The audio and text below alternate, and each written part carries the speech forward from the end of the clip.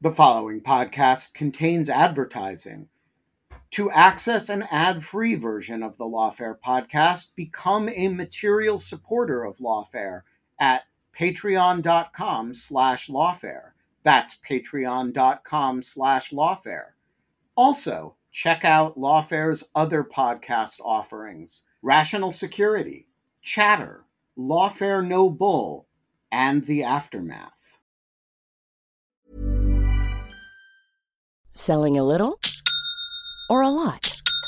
Shopify helps you do your thing however you cha-ching. Shopify is the global commerce platform that helps you sell at every stage of your business. From the launch your online shop stage to the first real-life store stage, all the way to the did we just hit a million orders stage. Shopify is there to help you grow. Shopify helps you turn browsers into buyers with the internet's best converting checkout. 36% better on average compared to other leading commerce platforms. Because businesses that grow, grow with Shopify. Get a $1 per month trial period at shopify.com/work. Shopify.com/work.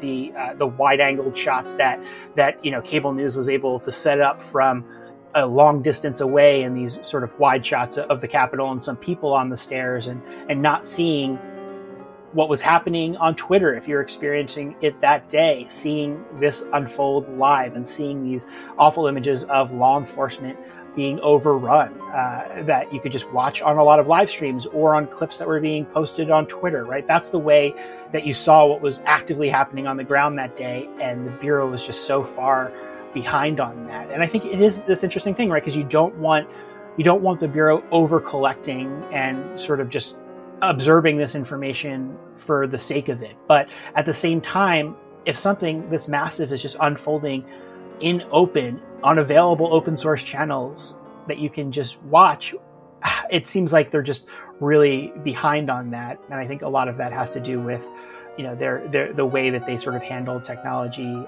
internally, and the way that they have stuff on the high side and the low side. I'm Molly Reynolds, Senior Fellow at Brookings and Senior Editor at Lawfare, and this is the Lawfare Podcast, March 24th, 2023. Last month, the Government Accountability Office released its latest report on the insurrection at the U.S. Capitol, focusing on the failures of several government agencies to fully process and share information about a potential attack in the days and weeks leading up to January 6th, 2021. I sat down with NBC News Justice reporter Ryan Riley, who's reported broadly on law enforcement issues related to January 6th, and Lawfare's Quinta Jurecic. We discussed what we know about how and why law enforcement struggled in the lead up to the insurrection and the challenges for the road ahead. It's the Lawfare Podcast, March 24th, 2023, what we've learned about security and intelligence failures on January 6th.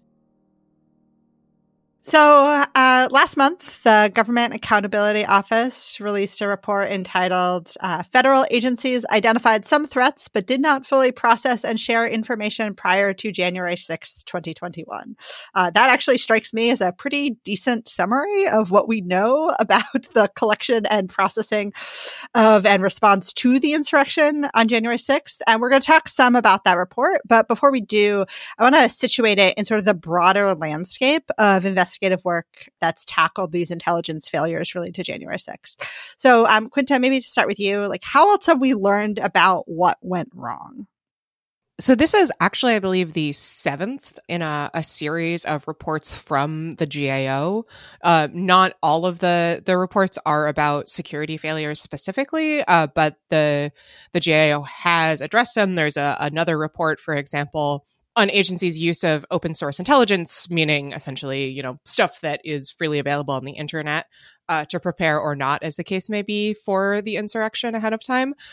We've also seen documents coming out of committees that existed before the January 6th committee. So the biggest document that I'm thinking of is a report that you and I wrote about, Molly, that I believe was in the spring or summer of 2021 from the Senate Rules and Homeland Security committees, that really goes into a fair amount of depth on what things looked like within the Capitol Police, the Department of Homeland Security, and the Pentagon in the run-up to the 6th and on the day of. There's less in there about what happened inside the Justice Department and the FBI, because according to the committees, the Justice Department was not particularly cooperative. But that did provide a fair amount of information. There's also a sheaf of various Inspector General reports coming out of those agencies. Again, DOJ is kind of the laggard here, where I believe, Ryan, correct me if I'm wrong, we're still waiting on the Inspector General's report from the Justice Department about January 6th. Yes. So that looms. And then, of course, there is the actual January 6th report itself, which did not include a huge amount on security and intelligence failures in the run-up to the 6th. And Ryan has done some reporting that I would love to talk about why that is. But there is a pretty substantial appendix in the report that provides some information, and the committee has also released a number of transcripts of interviews that they conducted with various security officials, including officials at the Capitol Police, I believe at DHS, and Dave Bowditch, who at the time was the deputy director of the FBI. So there's a fair amount of information out there, even though I think this has not been one of the more prominent parts of the story in the public eye. Yeah, so let's talk about that a little bit. And Ryan, maybe I'll turn to you on this next one. So one of the arms of the investigation into the intelligence failures was done by the Select Committee to investigate the insurrection at the United States Capitol.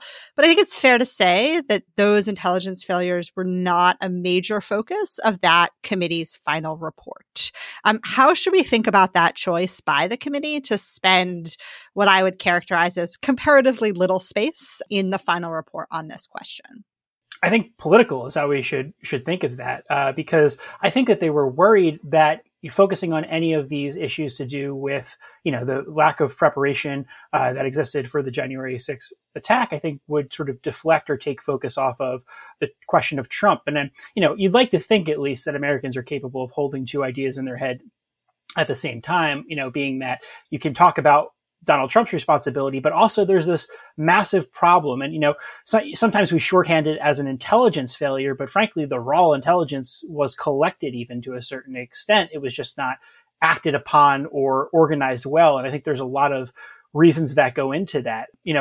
One factor that is kind of sad, but I also think is definitely a part of this, is just the time frame over which this happened, right? Like, the federal government essentially shuts down for the second half of December, right? Like, no one's doing any.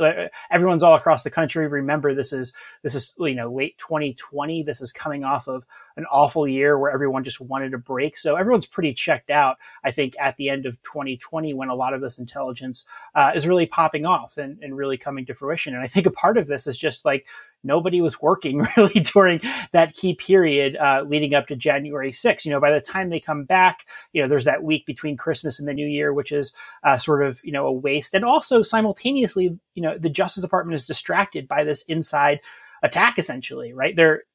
At that time, you have Jeffrey Clark almost being installed as the Attorney General. There's this moment that still just really stands out to me if you put it in the timeline, and it's right before the January 6th attack. I think this would be the third on the Sunday. And this is when we had that, that knockdown, drag out meeting at the White House that evening on that Sunday, where Jeffrey Clark was almost installed. And there had been a meeting on Saturday, and they had this joint call that everyone gets together on with the Defense Department, which has now become a big focus because the question of who was supposed to be in charge is sort of up in the air, according to a lot of the people who ended up speaking with investigators here.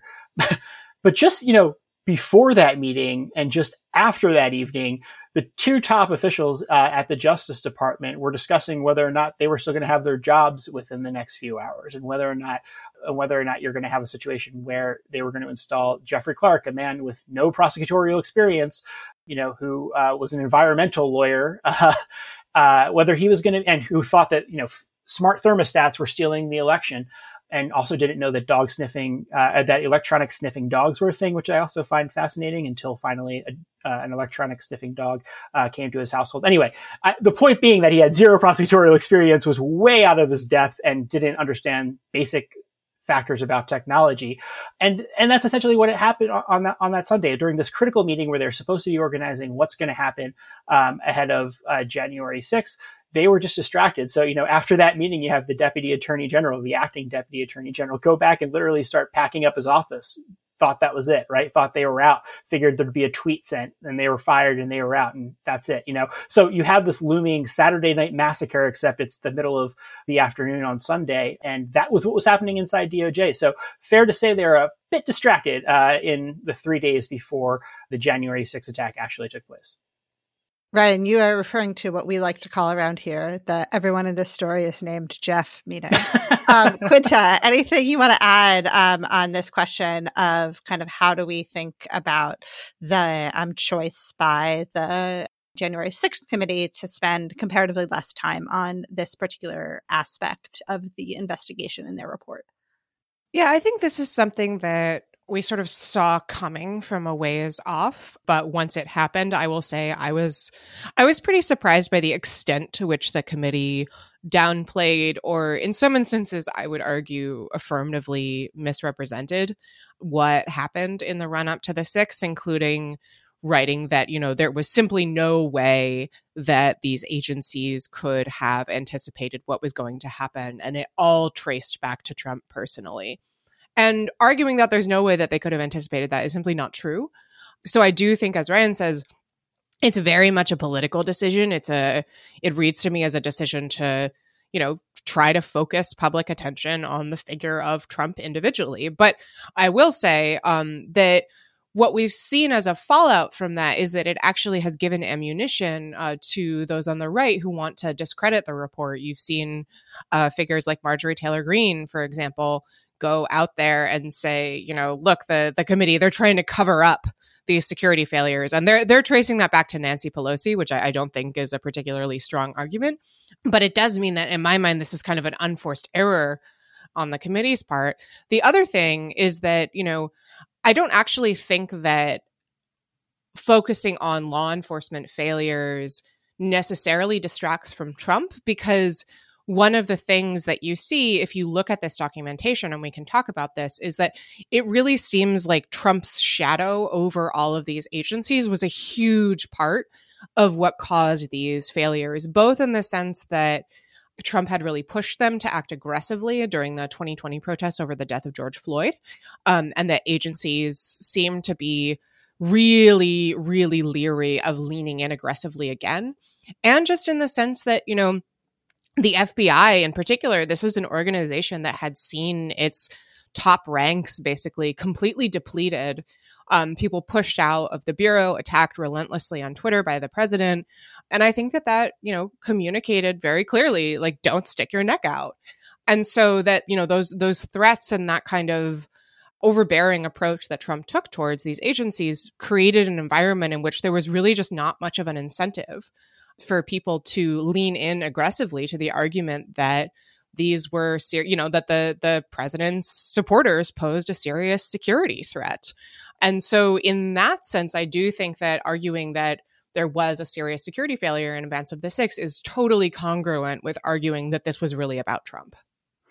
Yeah, and we're going to come back to some of these threads about kind of why we might have seen these failures. But I want to spend a little time now turning to this GAO report that I mentioned earlier, and just maybe, Quinta, asking you to summarize its principal findings. So at like a really high level, what agencies did the GAO look at here, and what did it conclude about them? So the report looked at a number of different agencies, at the FBI, at DHS, specifically the DHS Office of Intelligence and Analysis, the Capitol Police, and the Park Police, and I believe maybe a handful of others, but those are sort of the ones that it focuses on. And it comes away, I think the picture that I came away with is really that these are agencies that did not do the necessary legwork ahead of time, so that DHS, for example, didn't designate the protests and the joint session of Congress to count the electoral votes as what's called a national special security event, which would have enabled sort of additional security procedures. it seems like these organizations, they did receive intelligence that something violent was potentially going to happen, but overall didn't really act on it. And sometimes also that intelligence was not communicated not only between different organizations, but also within organizations. So the report notes that with Capitol Police, I believe there's plenty of instances where Capitol Police, certain individuals within that agency had access to information, but didn't really pass it up or down the chain. So, for example, line officers in Capitol Police just didn't know what their superiors knew about what might happen on that day. I will say one of the things that I found really striking, just because I've been interested in how the Bureau handled or didn't handle the 6th, is some information in here about how the Bureau received a number of tips from Parler, the social media company, which was used commonly by far right folks and Trump supporters at the time. And Parler had said after the 6th that they had given the Bureau a heads up that they were really concerned about what the kinds of conversations that were happening on their platform. It's always been a puzzle to me, like, where did that go? We never saw anything about what the FBI did with that tip. And it seems like, according to the GAO, the FBI just kind of didn't do anything with it. That this came into the San Antonio field office and they kind of looked at it and didn't log it correctly in their system and didn't really follow up on it. So it seems like, Parler sent them this information saying like, hey, we're really concerned about these threats on our platform. And the Bureau kind of just shrugged. Yeah, so I really want to sort of talk about this because I know it's something that you both have thoughts on, this question involving the FBI. And so both in this report, in at least one other one from the GAO, and in several other pieces of investigative work, it's clear that the FBI was not following its own established procedures for processing information from social media. And so maybe just in short, Ryan, I'll start with you. Why? Obviously, neither of you have a crystal ball. I wish you did. But why do we think that the Bureau struggled so much with this? I think the stuff that Quinta brought up in terms of them being worried about getting on the bad side of Trump is definitely a component of this, right? Like, there's a lot of discussion around why there wasn't a joint memo written ahead of this. And who the hell would want to sign themselves up to say, hey, I think that the upcoming rally that the president is holding is a national security threat, right? Like, I think that there's the potential for terrorism in this, right? No one would want to sign that memo. And I think we're still sort of figuring out some of the pieces have come together about when that decision was made. But, the fact that there's the only memo we saw about this came out of the Norfolk office is sort of wild, that was the only component that we've now seen come to the surface. But I think the Parler stuff is particularly interesting because, now there's all of this focus on, did the FBI have too close of a relationship with Twitter? And it is astonishing to me that the takeaway that seems to be out there in some corners is that the FBI was working too closely with tech giants, considering what actually happened on January 6th. All of this was known. You just had to sort of like be on the internet. And I think that is sort of the astonishing thing that we've seen in a lot of these investigations, is that it just didn't seem like the FBI was really just keeping up with what was happening out on the open web. And there's this notion that came up in the course of, it wasn't published, but came up in the course of the January 6th committee's work, of this idea of lone wolf bias. And I think that that's a big component of this, is that the Bureau was so focused on lone wolf actors, and that's essentially how they approached January 6th, right? They did go knock on some doors ahead of January 6th and went to individual domestic terrorism suspects or targets. They went to their doors and, checked out what they were doing. And I think basically dissuaded some of them from actually coming to the Capitol on January 6th. And of course, they did arrest Enrique Tarrio right before the January 6th attack, as soon as he sort of landed at Reagan and drove in. And, he's pulled over when he was in the back of an Uber. So they took some action, but I think it was so focused on individual actors without talking about just the broader threat. The way I sort of abbreviate this now is the normie threat, right? Because that's the way it's been referred to in a lot of the trials, especially by the Proud Boys, is this idea of riling up the normies. And I think that's largely what we saw on January 6th. Sure, there were organized groups, but it was more just the mass of people and how many people were convinced that the election was stolen. And there is a little bit of talk about this in some of these investigations. When the January 6th committee talked to a lot of high-ranking officials, it was just sort of obvious to them that this was going to be a threat, or that's what they are saying now. It's like, yeah, everyone sort of knew this could be a thing. No, we didn't have any, explicit intel about invasions of the Capitol. They said, although they did, frankly, there's a lot of stuff that was in the system saying, storm the Capitol, occupy the Capitol. They had all of that internally. Maybe it didn't reach to their levels, but it was somewhere within their system. And I think that's what they really didn't prepare for. What they needed to prepare for was, think of this as intelligence that's informing your law enforcement response and your posture. And there's just no way that a couple of bike racks and some snow fencing was going to be what you would have around the Capitol when you see the extent of the threats that we saw leading up to January 6th. And if you just sort of follow the plain logic, and follow the plain language of what people were talking about, they thought the election was stolen. And it makes sense that some people who thought that the election was stolen and that it was 1776 2.0 and that the Joe Biden regime was going to come in and take over and the country was doomed and being sold out to China, makes sense that some people might do something about that, especially those who didn't have a lot to lose, and even people who did have a lot to lose. I think that's one thing that I've just been really struck by.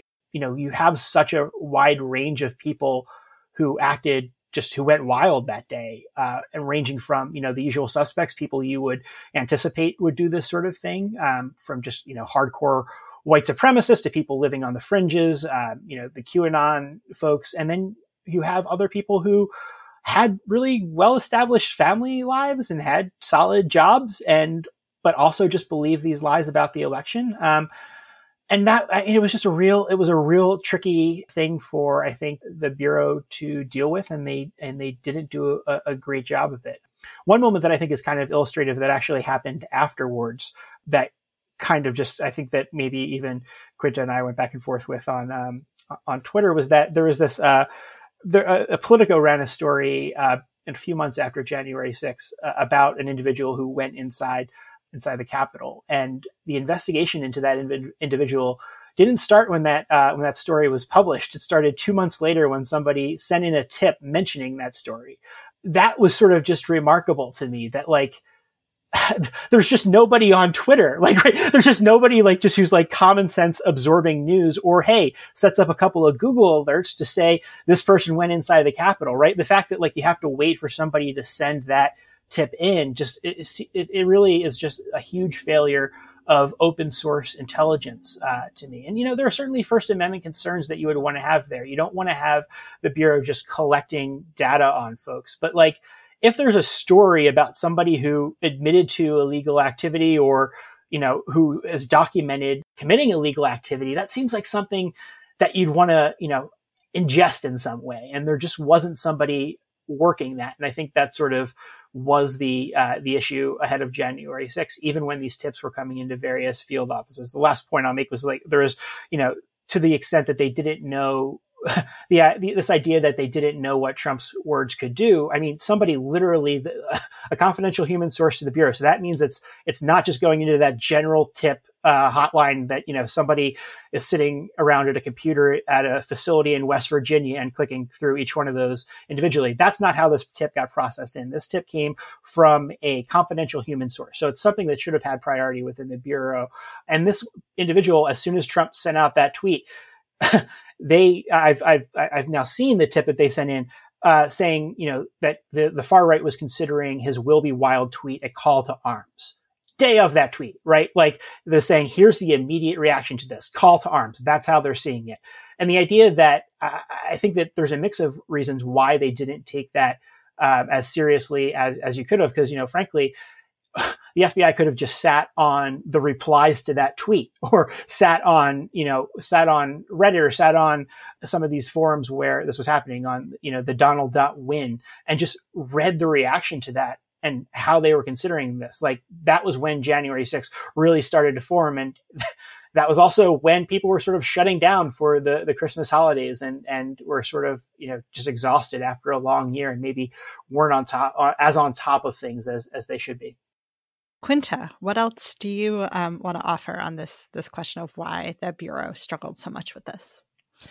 I think the other thing to flag is, as Ryan says, there are First Amendment considerations here. And I think it is important that, the Bureau be constrained by that for obvious reasons. That said, one of the sort of concerning things that we have seen about the Bureau's preparation is testimony by FBI Director Christopher Wray and then, I believe, Assistant Director for Counterterrorism Jill Sanborn, who testified in the months after the insurrection that the FBI was restrained in looking at stuff on the internet, and this is kind of what Ryan and I were joking about on Twitter, because of the First Amendment under FBI procedures. But the thing is that if you look at the actual manual they're talking about, and I wrote a brutally long piece about this on Lawfare back in the day for anyone who's interested. It actually says very clearly, you can use the internet. And that's also suggested to me that perhaps there was some confusion maybe within the Bureau that wasn't clarified about what they can and can't look at. But certainly the fact that, as Ryan said, that somebody had to send in a Politico story as a tip rather than an agent or an analyst just reading the story on Politico suggests that there's some problems here. I mean, Ryan, you mentioned the Norfolk Field Office report. I know Molly wanted to talk about this, and my main question about that is why Norfolk? What was it about Norfolk that they just had their finger on the pulse? Because for listeners who aren't familiar, this is I believe the one document that the Bureau produced in advance of the 6th saying, hey, this is going to be bad. And the FBI has almost 60 field offices. And for some reason, this office, they were the only one that was on the ball. It's a good question. I think there was also, I want to say, a bomb technician analyst or something right afterwards who might have put together an email or something. But there is some email traffic about this, and it's heavily redacted and not searchable. But I did end up looking into this on the FBI's website and some of the documentation that's come out as a result of this. And it's really tough to put together the narrative just because of all of the redactions. But there is some talk about, whether or not they want to make this a joint report or not, and why not. And I think some of that sort of goes offline, and maybe that was a talk that somebody had, over the phone instead of putting that down on email. But, frankly, I think that's a big component of this is there's such a hesitancy within the Bureau about generating paper.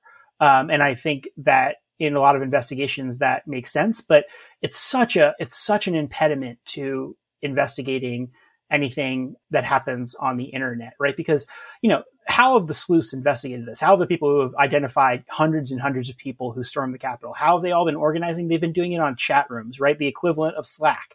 And the FBI doesn't have that, right? They're doing all of this over email. And it makes me want to I don't even know, I don't know what the metaphor is, but the idea of trying to run this investigation over email and whatever their crappy instant messenger system is within the Bureau just makes me want to pull my hair out, right? It seems absolutely maddening. And there's so many inefficiencies that are introduced just because of the way that they organize within the Bureau. And, frankly, you get it. In the Proud Boys trial, now there have been a couple of these messages where it's sort of water cooler talk that people have sort of joking around. It's, there's some discussion of whether or not one of these Proud Boy sort of hangers on was maybe having an affair with two different Proud Boys, or maybe was, there was some sort of love triangle going on, and FBI agents were sort of making jokes about that in this internal system that they have. And then that comes out in discovery, right? So I think that there's a little bit of that nobody wants to sort of write this stuff down, but you can't run an investigation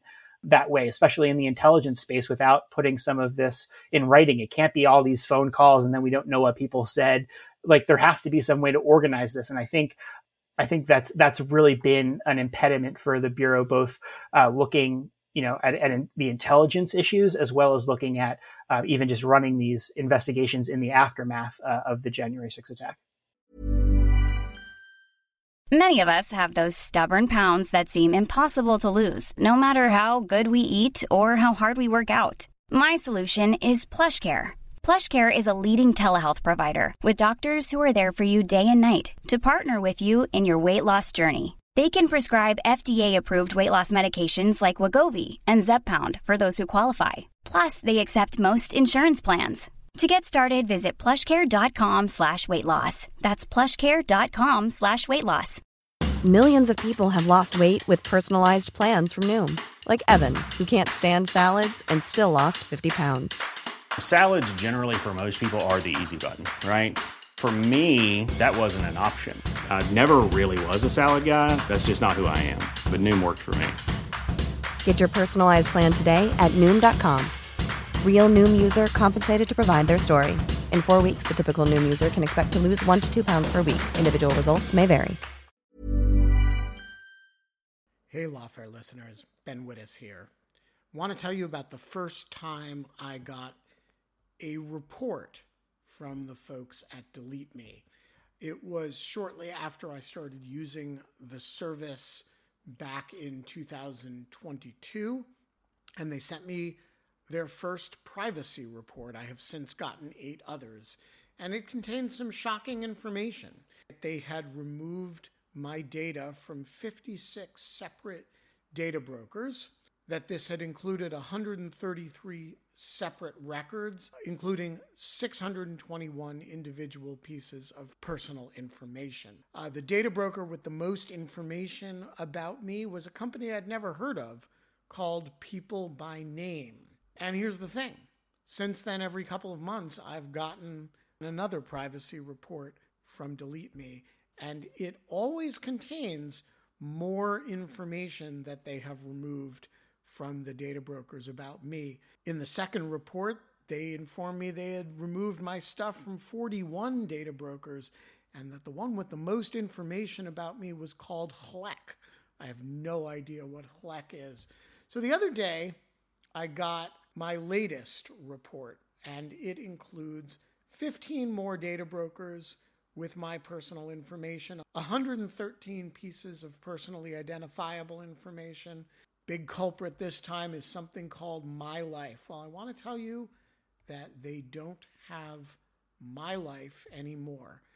And that is why I recommend Delete Me. As this little anecdote shows, there's a lot of my data out there, and these companies keep acquiring it and making it available to anybody who can pay. And I have slept a little bit more easily ever since I found a solution to this problem. And I want to stress, as I do every time, that I started using this before Delete Me started advertising with Lawfare. Delete Me finds and removes any personal information you don't want online, and it makes sure it stays off. And that's the point of this little story, that, you know, they keep coming back. You can get it removed once, but they'll put it back. And then Delete Me comes and takes it off again. It's a subscription service that removes your personal information from the largest people search databases on the web, and in the process helps prevent potential identity theft, doxing, and phishing scams. Delete Me sends you regular personalized privacy reports, just like the ones I've been describing, showing what info they found where they found it, and what they removed. And critically, as this story reflects, it isn't just a one-time service. It's always working for you, constantly monitoring and removing the personal information you don't want on the internet. It does all the hard work of wiping you and your family's personal information off the web. Data brokers hate Delete Me, which is why I like it. Your profile is no longer theirs to sell. So take control of your data and keep your private life private by signing up for Delete Me, now at a special discount for our listeners. Today, get 20% off your Delete Me plan when you go to joindeleteme.com/lawfare20 and use promo code lawfare20 at checkout. The only way to get 20% off is to go to joindeleteme.com/lawfare20 and enter code lawfare20 at checkout. That's joindeleteme.com/lawfare20, code lawfare20. So one thing we've known about that Norfolk report that you both just talked about since basically the earliest days of the investigation is that there are questions about how it was shared. And this question of information sharing that Quinta brought up earlier, both within the organizations we're talking about and then between them, comes up again and again. Quinta, maybe I'll start with you here. Like, why is this such a persistent problem, and where does it seem to have been especially consequential on January 6th. Yeah, it really does emerge as a problem that is not only, there are certain agencies that seem to have had real difficulty with it. Capitol Police, I think, stands out. And Molly, I think you've looked at Capitol Police more closely than I have, so I'm interested in your thoughts here as well. But also between agencies, and that I found it really striking because I don't want to draw too clean a line between 9/11 and January 6th, but one of the big lessons after 9/11 was that we, needed more communication, or this is the argument between intelligence agencies, that we wanted to move away from what was called stovepiping, where the FBI kind of had its fiefdom and the CIA had its fiefdom, and never the twain shall meet. And so it's very striking to see the same kinds of problems crop up in these reports. Again, very different situation. Obviously, this is purely domestic. It's First Amendment protected. It's very different. But it really jumps out at me. I mean, in terms of Capitol Police, in interviews that the January 6th committee has conducted, there's information there about how there aren't calls happening between the heads of the intelligence division at Capitol Police and the leadership of Capitol Police. There's rank and file Capitol Police officers don't get material that the leadership has gotten, like I mentioned. There are all these questions about different agencies not getting material, because I believe there's one point where Capitol Police doesn't receive material because they're not technically an intelligence agency to begin with. There are all these problems on the Capitol Police board, which seems to be a very troubled organization that nobody actually understood quite how it worked. So the amount of crossed wires here is pretty stunning. I do wonder how much of that speaks to just kind of like general institutional caution.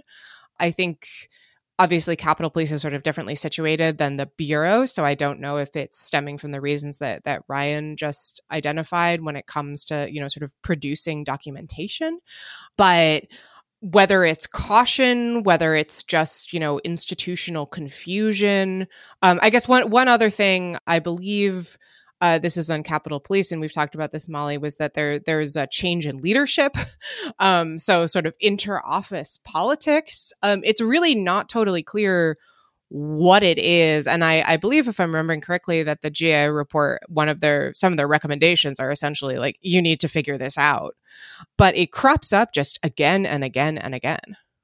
And we should also mention, I think that, the data miner, the contract with data miner, which is sort of the social media gathering tool that the FBI was using, expired on December 31st, right? So just perfect timing to go down right before January 6th. And they didn't have the new system up and running yet. They weren't ahead of that. Again, holidays, federal government, I think plays a role there. But I think on the information sharing side, that definitely played a role, because they don't explicitly say this in any email that I've read, but there's definitely a focus on keeping the information that they were sharing with law enforcement on the classified side. And I think that it's not an unreasonable interpretation to make of the reason that they were doing that, is because if they put something on the non-classified side, it like automatically leaks, right? If they put out a joint intelligence bulletin massively to local law enforcement, that thing leaks immediately. And it, then there's news stories about how the Bureau is saying that Trump's rally is a national security threat.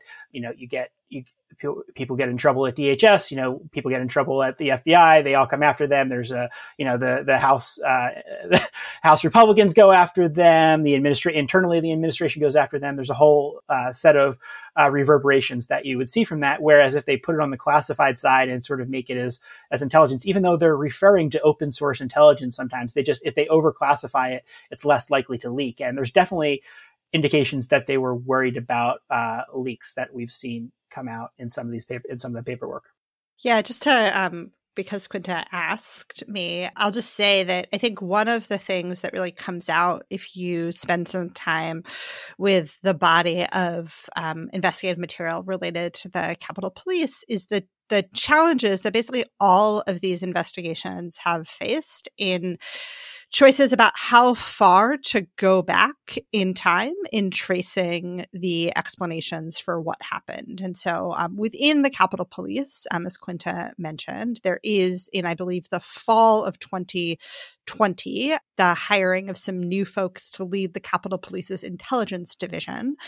So even in the best possible scenario, those folks would have been relatively new on their jobs in those last several months of 2020 in preparation for both what turned out to be January 6th, but also even sort of more expected things like the inauguration of a new president and the inauguration of a new president in the middle of a global pandemic. And so those challenges, and then layered on top of that, there does appear to have been some conflict within that arm of the Capitol Police around sort of the new leadership and changes they wanted to make. And so this is just, again, in one example of this bigger, broader question that we've been raising about these investigations going back to, and if you look at the piece that Quinta mentioned that she and I wrote about the Senate Rules and Homeland Security Committee's report in, I believe, June of 2021, one of the things that we note is that report looks at basically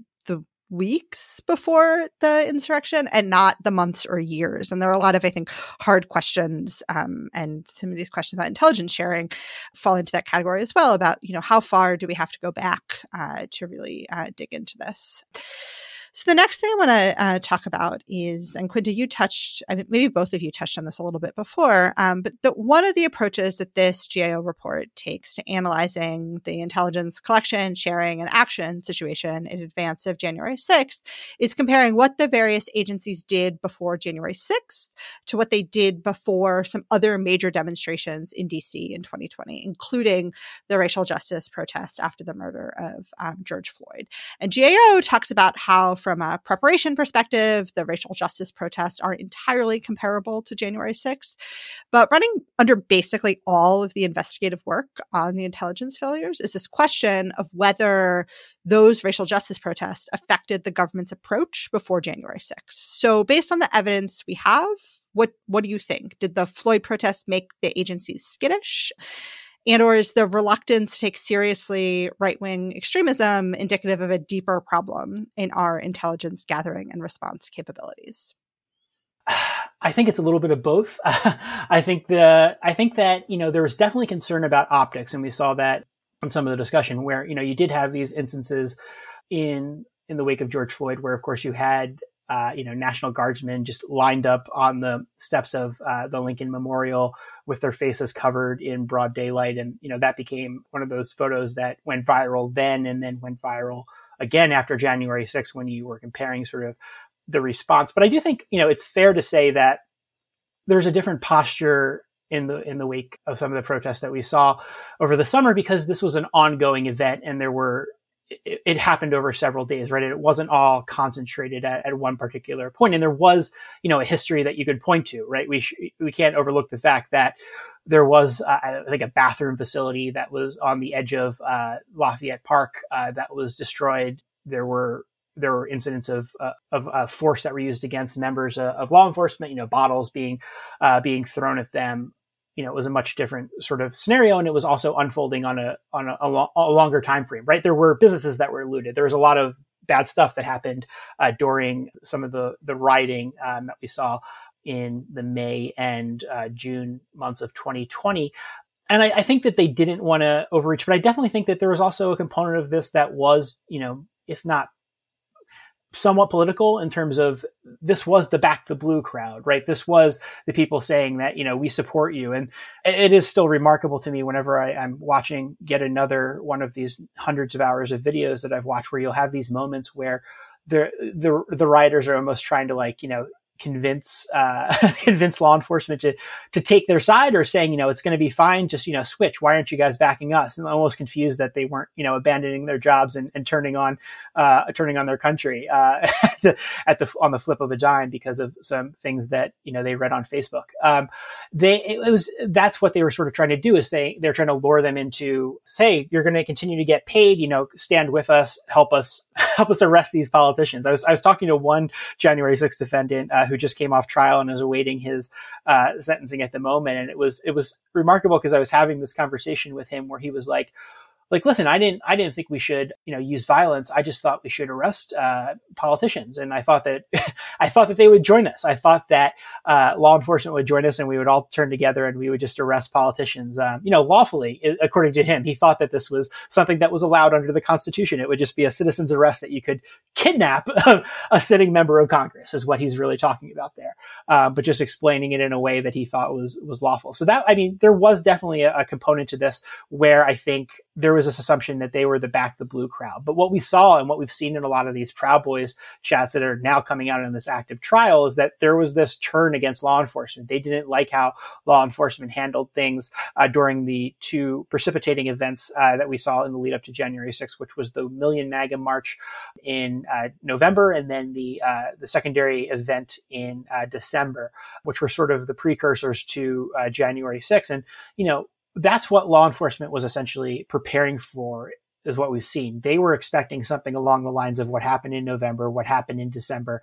They were expecting, left-wing groups to show up in mass to oppose these right-wing groups, and they were expecting to see conflict between those two groups. That was largely what they were prepared for. They were thinking that once night fell on January 6th, that was when these groups were going to go after one another.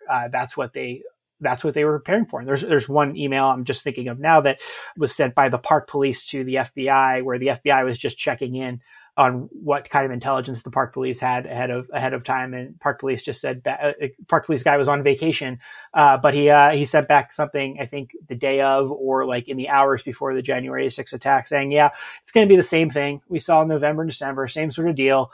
Here's a repeat. Once again, blah, blah, blah, okay, see you later, back to vacation. I'm trying to take some time off, right? So that's essentially what law enforcement was prepared for and what they thought was going into this, and just not being up on some of these forums and recognizing more broadly, even though they had the raw intelligence to suggest this, that Congress itself was the target. This was different.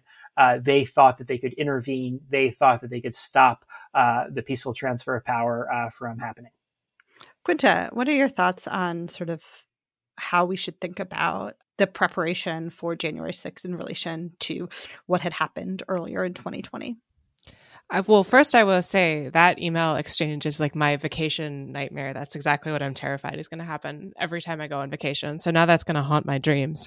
I will say, so the GAO report has a really striking example of what I would argue was an overreaction on the part of the federal government to the George Floyd protests, sort of leading to pulling back that really created problems on January 6th.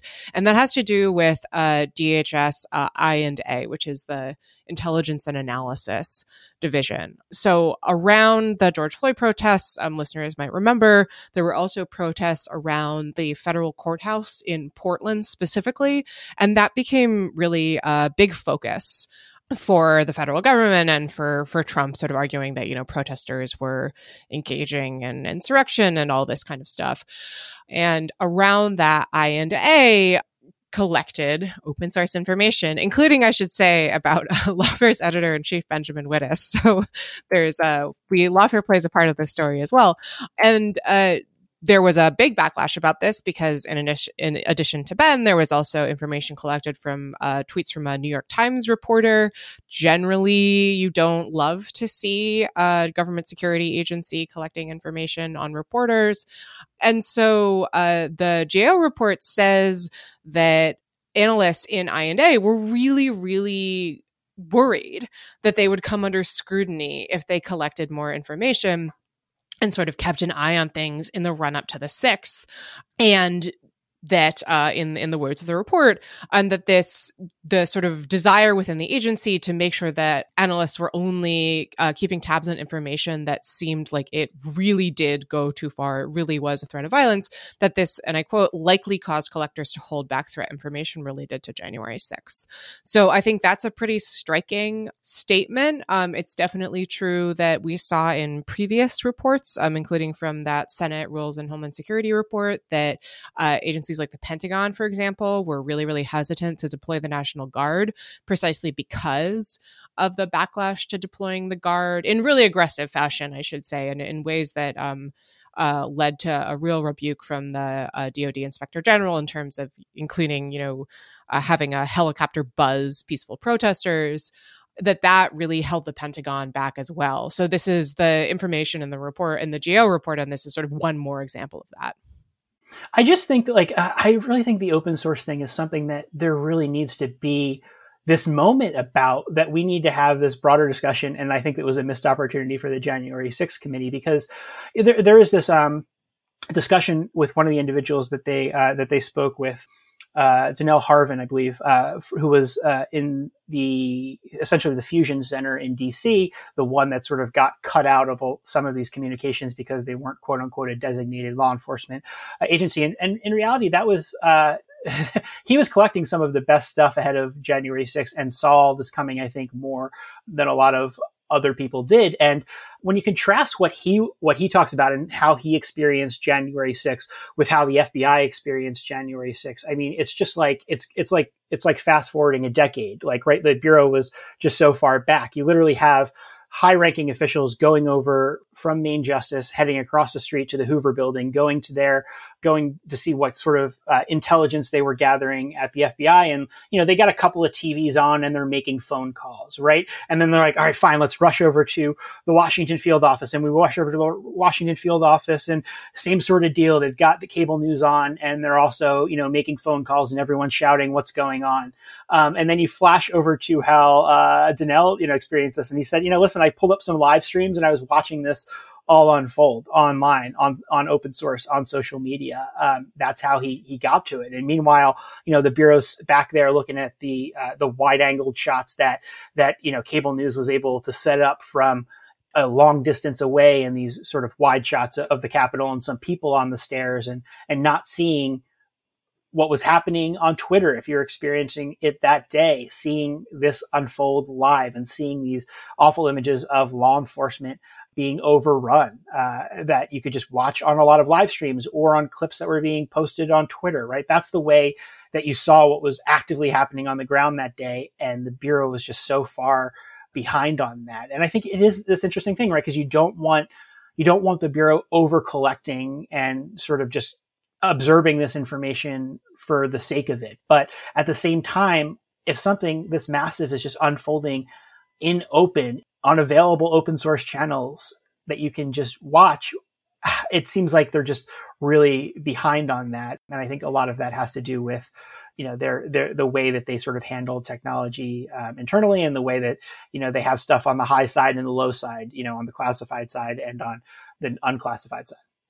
So Ryan, that actually opens up a really great space for the last question that I wanted to pose to the two of you, which is basically, given what we know, which is not everything, what comes next? What do agencies need to do to prevent these kinds of failures in the future? And so Ryan, you talked a little bit there about sort of a posture towards technology and open source information. What else do you think is necessary to, again, kind of prevent these sorts of failures, God forbid, the next time this happens? Yeah, I really just do think, technology is such a big part of this, because it really does just put on display the disparity between this Hollywood image of the FBI and the practical reality of the FBI, where, you think of it sort of being them having screens that you can point to in the air. If you just think of the way that that Hollywood portrays the FBI, right? They're just the best, right? They've got this here. They click something, boom, boom, boom. Oh, focus. Let me enhance this image, and boom, here's everything that we need to know about this person and their entire life. And that's just not what the Bureau has. And I think that their focus that we've seen in the aftermath of this investigation on paperwork and documentation shows this, right? This was something that is an entirely video investigation. Pretty much every moment of January 6th in some way is captured on video from multiple angles. And that's the way that this investigation is being run. And that's the way that online sleuths are identifying so much of this information, is just by scouring these videos and organizing it in really cool and productive ways. And the Bureau just isn't doing that. And I think that's a huge problem for them, that how they're organizing that on both sides. But sadly, I think it is really a missed opportunity, because the Bureau was able to resist some of the investigation that the January 6th committee was running, because they could point to say, hey, listen, we have these ongoing investigations going. We don't want to impact any of our ongoing investigations.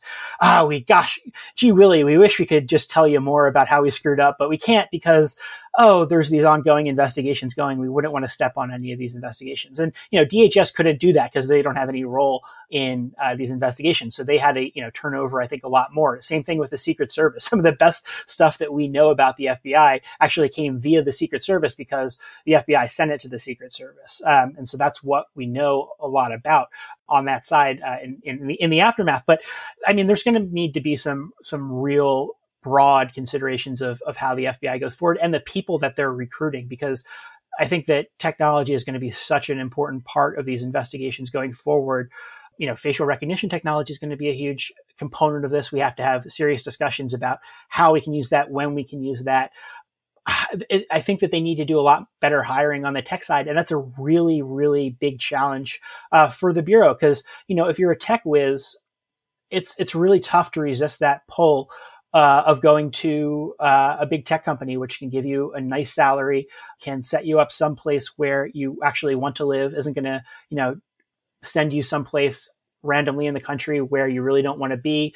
Would also take into consideration whether or not your spouse has a job that, might be important to them, right? I think that there's a lot of this that's just so much built out of the 1960s when, the FBI was completely, white male agents considering what they want to do. And that's what the FBI still kind of is looking for. And in reality, I think it's just they need tech whizzes. They need they need to be able to recruit people who have a lot of technical skills and maintain those people and keep them in the Bureau despite the salary that they could be pulling in elsewhere. And I think that, it just must be so frustrating if you're in the Bureau to be hitting up against this bureaucracy all the time that's limiting what you can do. And then, looking at the outside world and what a bunch of amateurs, quote unquote, were able to throw together in the aftermath of January 6th and, identifying people left and right while the FBI was, just trying to deal with this onslaught of tips that they had coming in and, screwing up often, right? Though the case that still really stands out to me is that, the FBI raided a woman's home because they thought she stole Nancy Pelosi's laptop. And it doesn't even the person they were looking for, it barely actually looked like. And no open source investigator would have said, this is that woman, right? They would have done a facial recognition check. The earlobes is what would have done it, because the woman that they were looking for had disconnected earlobes. The woman the woman that they actually raided her home had connected earlobes. And so they ended up, storming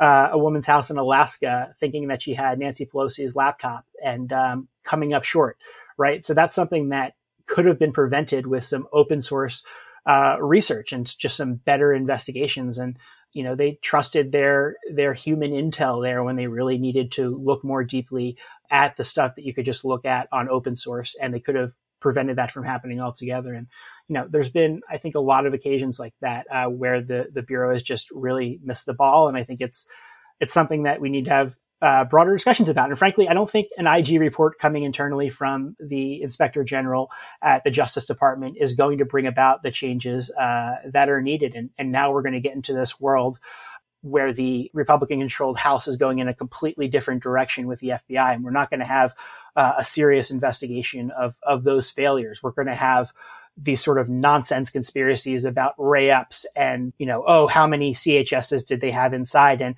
was this a Fedsurrection? Did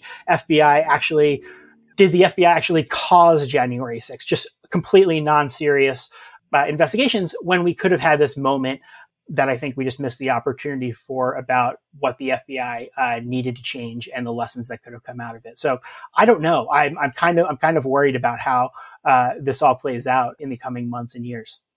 Quinta, anything you want to add on where we go from here? I think one thing that I've been really curious about is whether or not the Bureau and other agencies have been doing enough to counter far-right extremism in the wake of the 6th. And Ryan, I'll take this opportunity to actually ask you another question, which is, whether you think that they are. Obviously, you've been reporting on the investigation of January 6th, where we've racked up, I think, over 1,000 people charged at this point. that is certainly pretty aggressive, and we're only halfway through. At the same time, though, it does seem to me that, there's not a lot of the factors that led to the Bureau being sort of hesitant to really get in there in advance of the 6th seem to certainly still be present, as we've said. I mean, do you think that the federal government has corrected adequately for its shortcomings in that respect? I think they're in a better posture than they were, but I think that there was also the thought that they were in a better posture ahead of January 6th. Because I remember talking, to Mary McCord, the former DOJ official, top national security official, right in the aftermath of the November 2020 election, and saying, that law enforcement was probably in a better posture. They are more aware of this.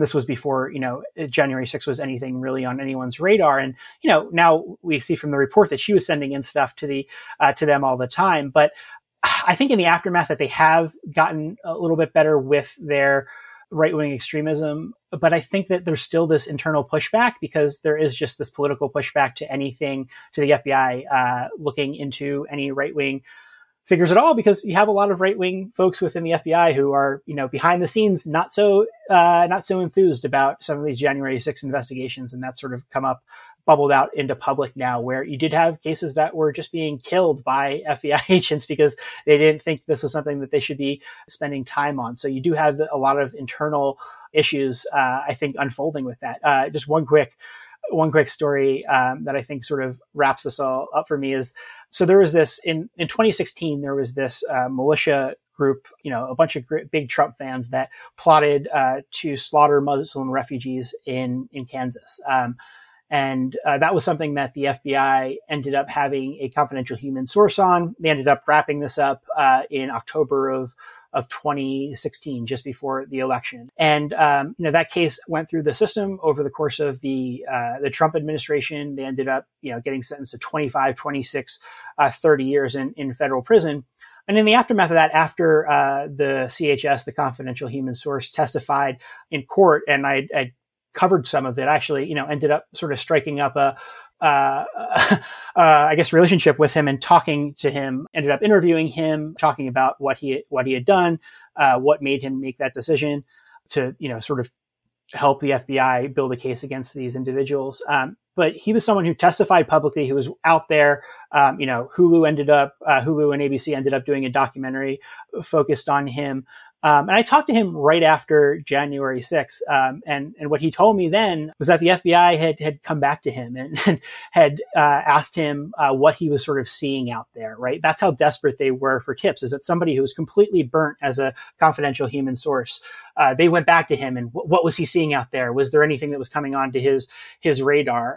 And I think that shows sort of how desperate they were to find out what was happening, because, here's someone who everyone knows is a confidential human source. Now he's not seeing anything extra special other than, I guess, what his Facebook friends are posting. He didn't have any particular insights, but they went back to him. And, sadly, he's since died. He passed away after all of this. But I think that sort of illustrated to me that, man, the FBI really got caught flat-footed here. And there's just been so much political pushback to the January 6th investigation, and this notion that these are patriots, that I don't know. I think it's going to be tough. And you just worry that one of these 1,000+ people that have been identified to the FBI but have not yet been arrested are going to do something bad before they're actually taken into custody. If we make that statute of limitations expiration at the 5-year mark after January 6th. All right, we're going to have to leave it there. Thank you, Quinta. Thank you, Ryan, for joining us today. The Lawfare podcast is produced in cooperation with the Brookings Institution. You can get ad-free versions of this and other Lawfare podcasts by becoming a Lawfare material supporter at patreon.com/lawfare. You'll also get access to special events and other content available only to our supporters. The podcast is edited by Jen Patja Howell, and your audio engineer this episode was Kara Schillen of Goat Rodeo. Our music is performed by Sophia Yan. As always, thank you for listening.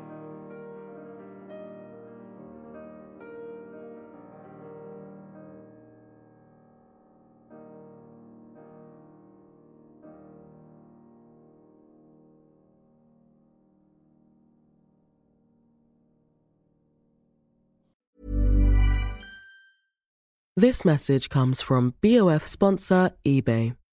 You'll know real when you get it. It'll say eBay Authenticity Guarantee. And you'll feel it. Maybe it's a head-turning handbag, a watch that says it all, jewelry that makes you look like the gem, or sneakers and streetwear so fresh every step feels fly. eBay gets it. So look for the blue check mark next to that thing you love. And be confident that every inch, stitch, sole, and logo is checked by experts. With eBay Authenticity Guarantee, you can trust that feeling of real is always in reach. Ensure your next purchase is the real deal. Visit eBay.com for terms.